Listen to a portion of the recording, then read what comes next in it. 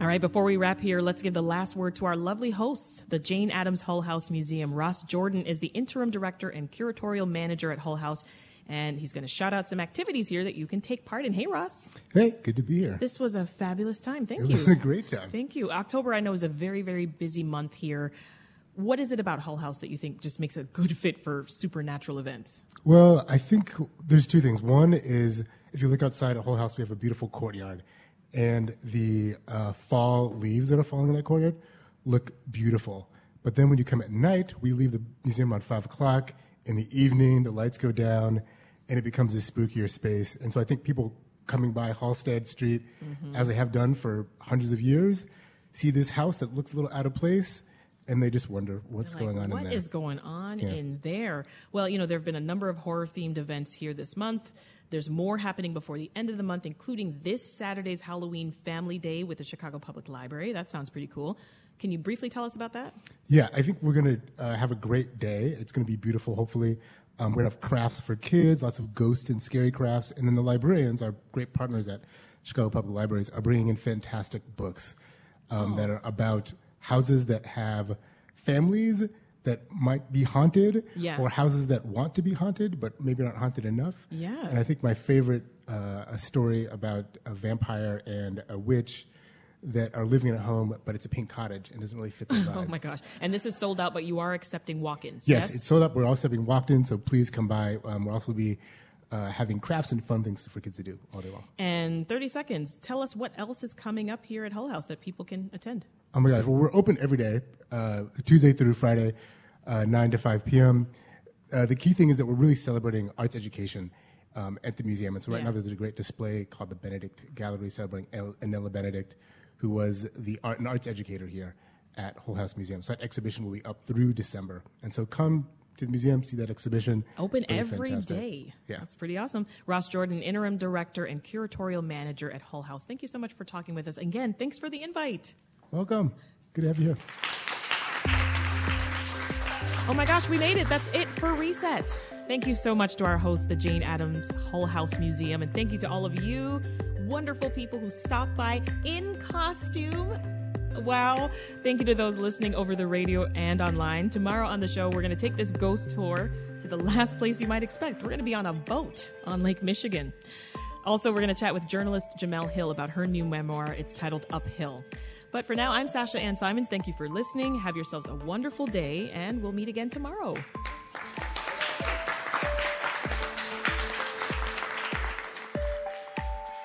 It is 12:58. Here and Now is coming up next. Today we're going to talk about Ukraine. Republicans and some Democrats have signaled a willingness to limit support for Ukraine's war effort ahead of the midterms. Also on the program, we'll talk about Medicare. Starting in 2025, drugs offered to Medicare patients will have to be priced no more than a mandated maximum. You'll learn more in about 15 minutes on Here and Now.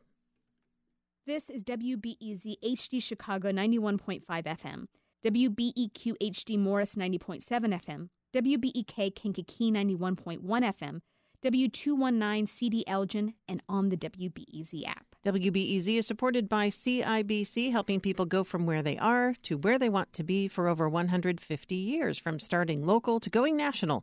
CIBC Bank USA, ambitions made real, member FDIC, equal housing lender. And by Writers Theater, presenting Tiger Style, an adventure about belonging, succeeding, and who we blame when we fail. Opens September 29th. Tickets and information at writerstheater.org. Also by Gray, presenting David Hockney, 20 Flowers and Some Bigger Pictures, an exhibition of recent works inspired by his daily observations while quarantining at his residence in France. On view November 4th through December 23rd. Sunny, a breezy day, 51 going up to 55, and clear and chilly tonight, a low of 42, sunny and 56 for tomorrow. And join us Thursday night for a live candidates forum between the Democrat and Republican running to represent Illinois in the U.S. Senate. This forum hosted by WBEZ, the Sun-Times, and WTTW. That's 7 o'clock tomorrow night here at 91.5 and on the WBEZ app. The forum hosted by WBEZ, the Sun-Times, and WTTW. That's 7 o'clock Thursday night right here at 91.5 and on the WBEZ app. WBEZ is supported by Weber Furniture Service, offering reupholstery, wood refinishing, repair, and leather maintenance, serving both commercial and residential markets throughout Chicagoland. More at weberfurniture.com. Also by Gray, presenting David Hockney, 20 Flowers and Some Bigger Pictures, an exhibition of iPad paintings and photographic drawings inspired by his daily observations while quarantining at his residence in France. Opens November 4th. And WBEZ is supported by Bass, Berry & Sims Healthcare Law Practice for the caretakers and the changemakers, providing transactional, regulatory, and compliance and investigative advice to providers across the country. More at bassberry.com. One of the costliest hurricanes in U.S. history barreled through Florida weeks ago. I'm Jeremy Hobson, and next time on The Middle, we'll be live from station WGCU in Fort Myers, asking you how your life is changing due to climate change, and what, if anything, you want the government to do about it. Call us at 844-4MIDDLE, that's 844-4MIDDLE, and join us live on The Middle. That's tonight at 8 o'clock. Join the conversation live on WBEZ. You're listening to WBEZ HD Chicago 91.5 FM, WBEQ HD Morris 90.7 FM, WBEK Kankakee 91.1 FM, and anytime on your smart speaker. It's noon. You're listening to Reset. I'm Sasha Ann Simons. Coming up on the show, I don't know about you, but all this talk about ghosts and devils stirs up an overwhelming feeling in me, and that's fear. But can fear be healthy? And at what point can it ruin your life? A psychologist breaks it down. Plus, we talk with a decay expert. Yeah, you heard that right. He'll explain his obsession with things dying and falling apart, and why you might be fascinated too. Those stories and more all happening live from the UIC campus, right after the latest news. Live from NPR News in Washington, I'm Lakshmi Singh. With less than 2 weeks before the midterm elections, the White House is rolling out new measures aimed at easing rising prices in the United States. NPR's Windsor Johnson reports President Biden's announcing more steps to give people across the U.S., as he puts it, more financial breathing room. It's a familiar message from the president as record high inflation continues to weigh on American families. With everyday prices still rising, Biden says his administration is going after so-called junk fees, surprise charges added to bills. Like processing fees for concert tickets or like resort fees. When you think you're paying one price to book a hotel, and you only find out after you're checking out that there's a resort fee you've never heard about that's added to your bill. Biden says he's also directing his administration to require airlines, banks, and internet companies to disclose fees up front. Windsor Johnston, NPR News, Washington. 3 more men have been convicted in connection with a plot to kidnap Michigan Governor Gretchen Whitmer in 2020. Prosecutors say the defendants, members of the paramilitary group the Wolverine Watchmen, imposed the Democrats' pandemic-related restrictions. They held gun drills with the leader of the kidnapping plot, Adam Fox. Fox and Barry Croft Jr. were convicted earlier of conspiring to kidnap and kill the governor. The man who plowed his SUV through a Christmas parade in Waukesha, Wisconsin last year is now facing life in prison for killing 6 people that day. Judge Jennifer Darrow read the jury's verdict against Darrell Brooks a short time ago. We, the jury, find the defendant, Darrell E. Brooks, guilty of first-degree intentional homicide. Brooks also injured dozens of people. In all, he was convicted on 66 counts for the November 2021 attack. Brooks represented himself. People with serious mental illness are 10 times more likely to be incarcerated than hospitalized. That's according to a new report by a panel of chief justices and other professionals from state courts. NPR's Ritu Chatterjee reports nearly 2 million people with mental illness are arrested every year. The panel worked closely with the Substance Abuse and Mental Health Services Administration to investigate how courts respond to people with mental illness. The head of that agency, Assistant Secretary Miriam Delphin-Rittman, notes that 70% of individuals in the justice system have a diagnosed mental illness and or substance use disorder.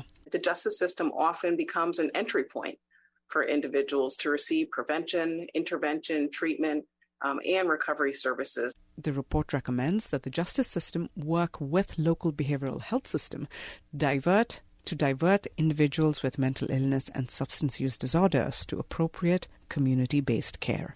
Ritu Chatterjee, NPR News.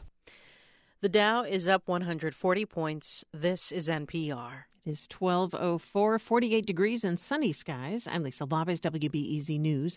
Mayor Lori Lightfoot today is introducing an ordinance that would give Chicago's mayor an annual salary increase. The pay bump would be tied to inflation with a 5% cap each year. The proposal also applies to citywide elected offices of clerk and treasurer. Elected offices could opt out of a raise if they choose. The mayor currently earns around $216,000 a year, but that salary has been stagnant for more than a decade. Reproductive rights group NARAL is on a nationwide tour to mobilize voters ahead of the November midterms, and one of its last stops is Chicago. WBEZ's Mawa Iqbal reports. NARAL President Minnie Timaraju says the energy she's seen from organizers is something she'd expect during a presidential election year. This is an appropriate historic reaction to a fundamental constitutionally protected right being taken away from the American people for the first time in American history. If we didn't have this kind of energy, I'd be very, very worried for our country. She says Illinois is an example of what states can be, but NARAL is closely watching the state's congressional races and volunteering for candidates who support abortion rights. She says Democrats like Tammy Duckworth and Lauren Underwood can help fight back against a nationwide abortion ban. Mawa Iqbal, WBEZ News. Sports Bulls hosting the Pacers tonight. Tip-off at 7.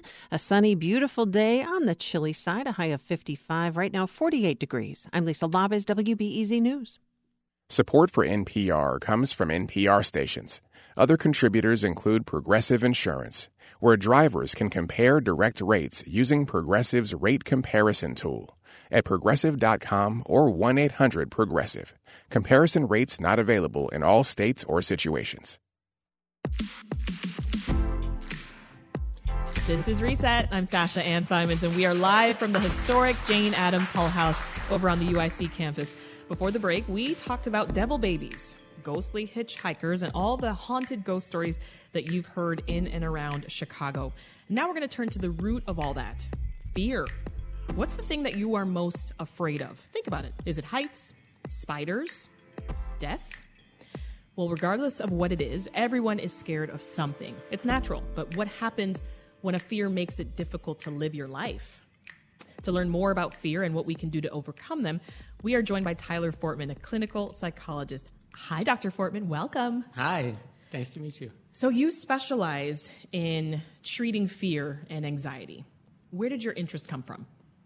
Yeah, I was really interested in judgment and decision-making and how people sort of move through the world that has things that are really scary and things that aren't so scary, and how do we decide what we're going to engage with and what we're not going to engage with. Yeah. And so as I sort of got into that, it steamrolled into, okay, and why is it that some fears are a moment, a sort of like jump scare kind of experience, and then others become this sort of like chronic anxiety that really becomes debilitating like lasting. for people. Yeah. So let's dig in a little bit more into fear, right? So it's a natural instinct. What exactly is happening in our brain, though, when that kind of fear kicks in, the natural instinct type of fear? Yeah. So we have a small organ in the middle of our brain, the amygdala. It's shaped like an almond. It's part of the limbic system. And this system is responsible for many of our emotions. And what it does is it connects a stimulus to previously learned experiences. So we know how to react. And what's happening is that the amygdala lights up when we experience a feared stimulus. Yeah. It lights up. It starts to get really active. It tells the nervous system then to also get active. That releases neurochemicals, releases hormones like adrenaline and cortisol that get our body ready to start moving, right? So the physical experience that we're used to with fear, the heart racing and the shortness of the breath, sweating, these are all responses that started here at the amygdala. The other thing that's happening in our brain is that our cortex, the cerebral cortex, that is responsible for rational thinking and reasoning, gets shut off. And so when we're really afraid, it's not a good time to be making sort of rational decisions because that part of our brain isn't even working. Oh. And so But what do we do usually? We make rational decisions. Yeah, or we certainly try, yeah. Right? Or we do really things that seem really dumb, and as when we look at them when our cerebral cortex is working, and we see things like screaming when the scary person in the movie is like walking right past the door. Well, this wouldn't be a good time to scream. You're trying to hide. But what's happening for that person is that, true. Their cortex isn't working. And That's literally what I would do. Yeah. And so it's a pretty normal, it's a normal experience. Your brain is taking over and preparing your body for fight or flight. So can this type of fear be healthy? Is that possible? Yeah. Fear itself is a core emotion. It's something we all experience. And it's really important that we know that it's something that we experience and that we have some tolerance to welcome it, to notice it, to feel it. Because when we don't, that's when it starts to become more pathological. I feel like half the country has anxiety at this point, right? Those are just my numbers, but it just seems pretty accurate with all the things going on. Is anxiety different from fear, though? It is, yeah. How so? So fear is actually the core emotion. It is the body's physical response to a stimulus. Anxiety is our reaction to that emotion. And so when fear is preparing our body to respond to the stimulus, to fight or to flee, right? Anxiety is telling us to push that experience down, right? Mm-hmm. That the fear is not okay, or it can't be experienced in that moment. And that often becomes the anxiety, that piece of the experience often becomes what becomes lasting and also debilitating for people. So walk us through some of the most common types of anxieties and fears. Sure. So fears, we can think of fears like the kinds of things that you mentioned, sort of spiders or heights. These things are scary. Ostracization from a group, right, or embarrassment. We might feel fear of that. The anxieties then are often more. They're more chronic. They're more lasting because they are. When might I experience this fear, and what should I do about it to try to avoid that fear experience? The experience of fear is can be really painful. It can also be pleasurable, but it can be really painful. Yeah. So we've talked about fear as a natural instinct, but there are other kinds of fears. What are they? Yes. So fears can be learned based on experiences that we've had in our lives, right? And so if you think about a person that has had some sort of trauma experience, or you think of a person who has a car is not inherently scary, but we can develop an anxiety around being in a car if we have a level of fear from that car. We have a car accident or something that's really sort of traumatic, and then we develop an anxiety that cars actually they're conditioned. They are a connection to that scary experience. So I got a question for you. So one of our producers, Meha, is afraid of everything. If she sees a spider in the house, she's not sleeping in that house until it's dead. How does she get over this? It's a good question. Sounds kind of debilitating. We could talk offline after the show, but she's listening. Go ahead. Okay, great. So what we need to do first is normalize that the physical experience of fear is normal and it's not going to kill you. Right? It is your body doing what your body's supposed to do. Your brain, and we are built this way, we've evolved this way to be able to respond to things that are scary or potentially dangerous to us. It's kind of good. We want it to happen. Yeah. On the flip side, when